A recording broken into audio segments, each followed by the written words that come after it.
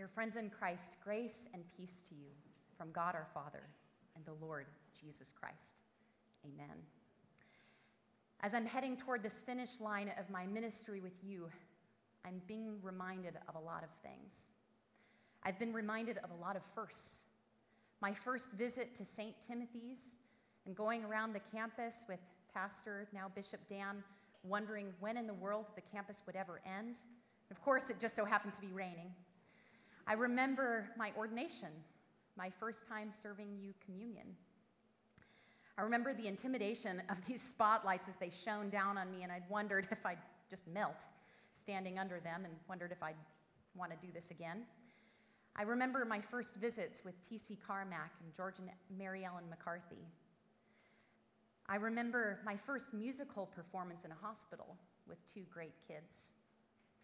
I've been reminded of the dear ones who are now with the Lord. And there are many. Some of the ones I've remembered are Dee Abelow, Norm Conrad, Olga Walters, Jim Geis, just to name a few.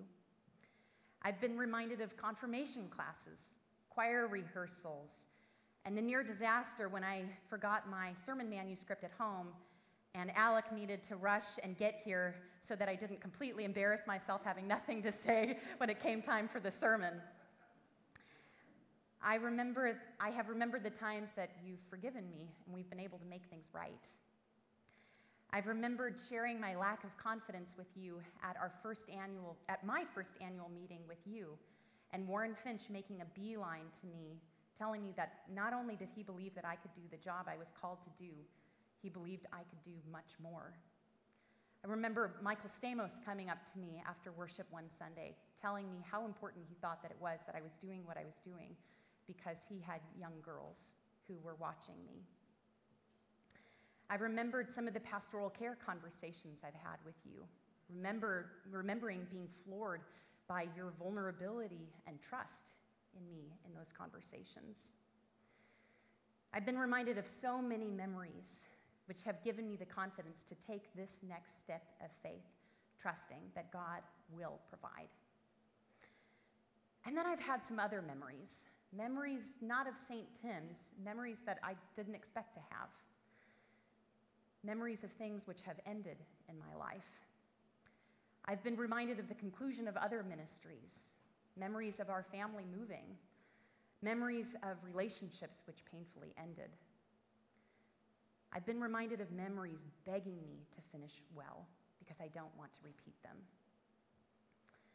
One of those memories that came to me was of when I was first cutting my teeth in youth ministry. And I believed that I had been given a vision by God to catapult us into youth ministry success for the books. Maybe it was my vision, really. But I believed that this was do or die. I was very passionate about this new vision. And almost immediately, as I shared this vision with someone, I encountered my first roadblock, my first detractor. I was so angry that this person disagreed with me because I thought this was just such a great vision. It needed to be done.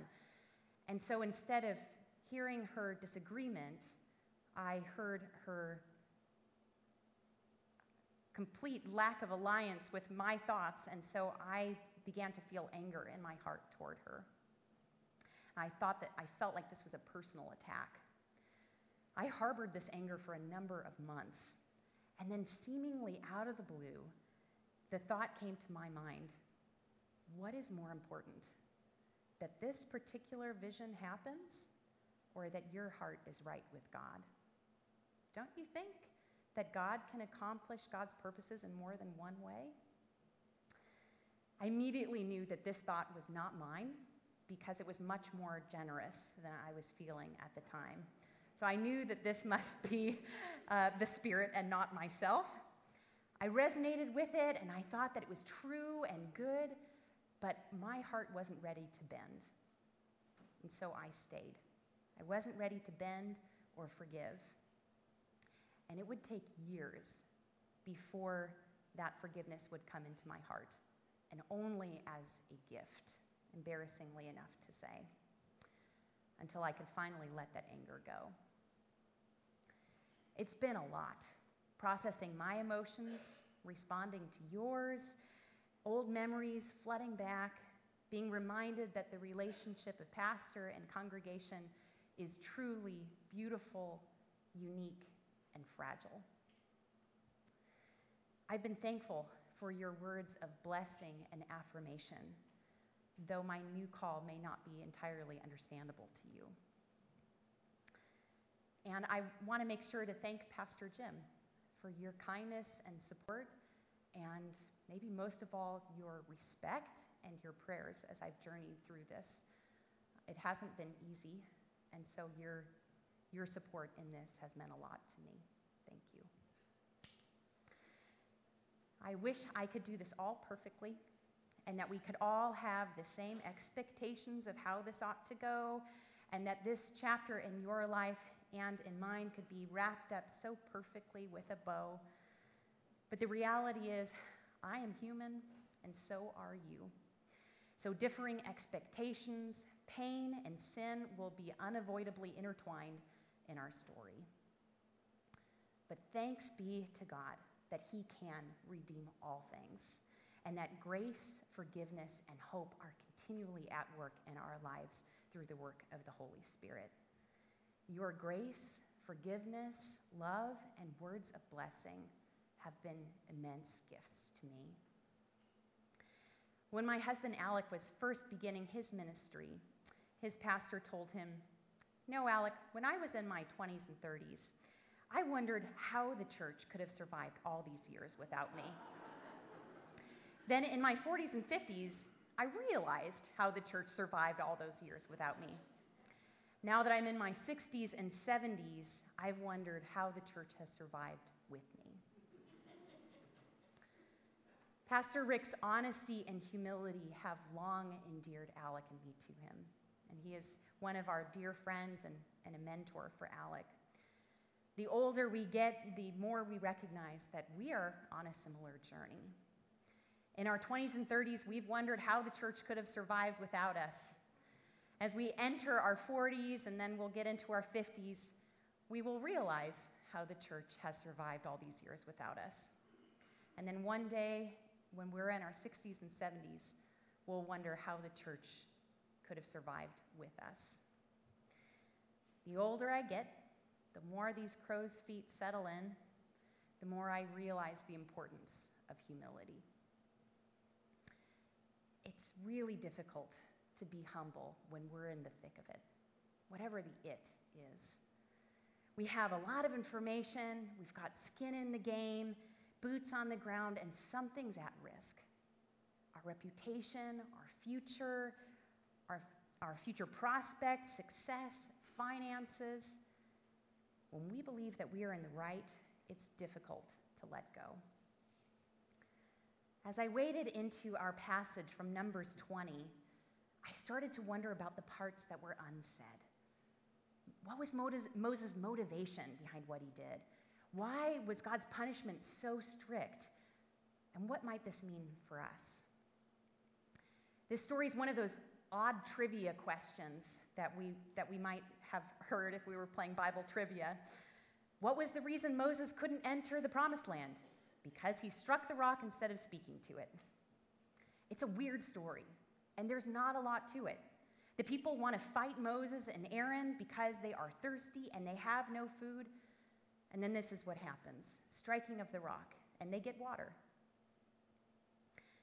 Well, let's back up a little bit. Let's talk about the people. They're ridiculous. They're always complaining. They had the chance to get into the promised land, and they refused to go in. They saw all the food that was there, and they said no. So they're stuck in the desert because of themselves. It's their fault. They're afraid to enter the land, and then now they're in the desert, as was their choice, and they don't have any food or water, and they're wondering where the figs and all of the wonderful food is.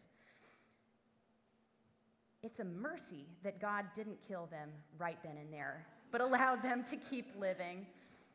And poor Moses, he had to put up with all these whiners who nearly stoned him at least a couple times. They resented his leadership, and they continued to disobey God. Numbers 12 says that Moses was the humblest man on earth, They couldn't have done much better than Moses. Of course, Moses may have written this passage in Numbers, but still, maybe he was the humblest man on earth that ever lived. If it weren't for Moses' interventions, God may have wiped them from the face of the earth a couple of times. Who knows? As I read about Moses' leadership, I simply can't imagine the task that he has. He deserves better. He's too good for these people. This situation in Numbers 20 seems like a blip on the screen for Moses. He always seems to do the right, obedient, gracious thing, except for maybe when he had the 3,000 slaughtered after the golden calf incident. But who's counting? He's the one who talks God off the ledge, so it seems really odd that that Moses scolding the people and then striking the rock instead of speaking to it prevents him from entering the promised land. Why should this be of any consequence to God? The text is not entirely clear, so we can speculate as to what's going on, which is kind of fun. Perhaps this is making clear what God said in Numbers 14:30. Not one of you will enter the land I swore with uplifted hand to make your home, except Caleb, son of Jephunneh, and Joshua, son of Nun. Or maybe Moses felt ambivalent about this command of God to speak to the rock instead of striking it, because this same scenario happened earlier when God told him to strike it and water came out of the rock. So why do something different when you already know what works? Or perhaps Moses was concerned that maybe this time Moses wouldn't be defended by God from the people. They tried stoning him a couple times. Maybe God would provide for the people, and this time Moses wouldn't survive it. We don't know. The small window that we are provided seems to pose more questions than it does answers.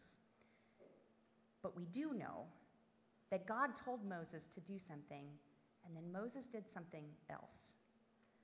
The Lord tells Moses and Aaron, "Because you did not trust enough in me to honor me as holy in the sight of the Israelites, you will not bring this community into the land I give them."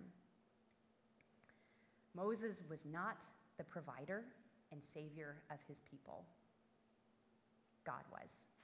Moses was not the sustainer of his own life or the community's. God was. In failing to treat God as holy, Moses treated God as common, a power to wield instead of a person to yield. Moses did not obey God. He took the power of God and wielded it for his own purposes. And then God said, "No. No more. You're done. I am the provider, sustainer, and savior of this people, not you. I am the Lord your God who brought you out of Egypt, out of the land of slavery. You shall have no other gods before me." It makes sense why God would have placed this as the first of the 10 Commandments. You shall have no other gods before me. It makes sense because this is the foundation of it all. Our hearts are built to worship, and we will worship. We'll find something. Whether it's a leader, a system, an ideology, possessions, a person, or ourselves, we will love. We will show honor. There aren't too many occasions where Oswald Chambers can't fit, so I thought that I would share this one with you even though you've heard it before. This was his reflection based on Isaiah 6, verse 1. "In the year that King Uzziah died, I saw the Lord." And Chambers writes, "Our soul's history is frequently the history of the passing of the hero. Over and over again, God has to remove our friends in order to bring himself into their place. And that is where we faint and fail and get discouraged. Take it personally. In the year that the one who stood for me for all that God was died or left, I gave up everything. I became ill. I became disheartened. Or I saw the Lord. It must be God first, God second, and God third, until the life is faced steadily with God and no one else is of any account whatever. In all the world there is none but thee, my God. There is none but thee." God removes the hero. God removes Moses, God removes you and me, so that God alone can be the hero. In the year that King Uzziah died, I saw the Lord, high and exalted, seated on a throne, and the train of his robe filled the temple.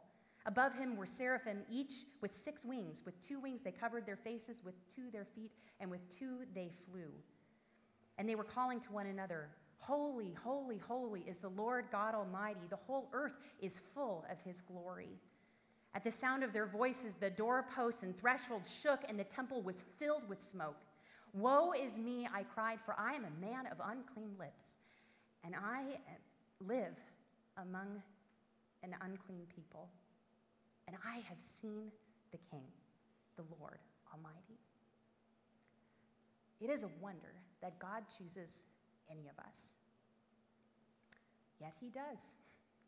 He chooses us for his purposes and accomplishes through us what we never could have imagined for his glory. For God alone is our creator, savior, and sustainer, and he is our hope. For he has rescued us from the dominion of darkness and brought us into the kingdom of the Son he loves, in whom we have redemption, the forgiveness of sins. Glory be to God in heaven and on earth. Amen. Let us pray. Holy God, you are worthy, and we so often make you common. We so often think of you as a power to control or to use for our advantage. God, we confess that. And we stand before you recognizing that you are in control and that you provide in your own way. We pray that we would rightly get out of the way so that you may be glorified and that your purposes may be known. We pray that we would be obedient to your calling in our lives, that we may see the work of your Spirit and respond.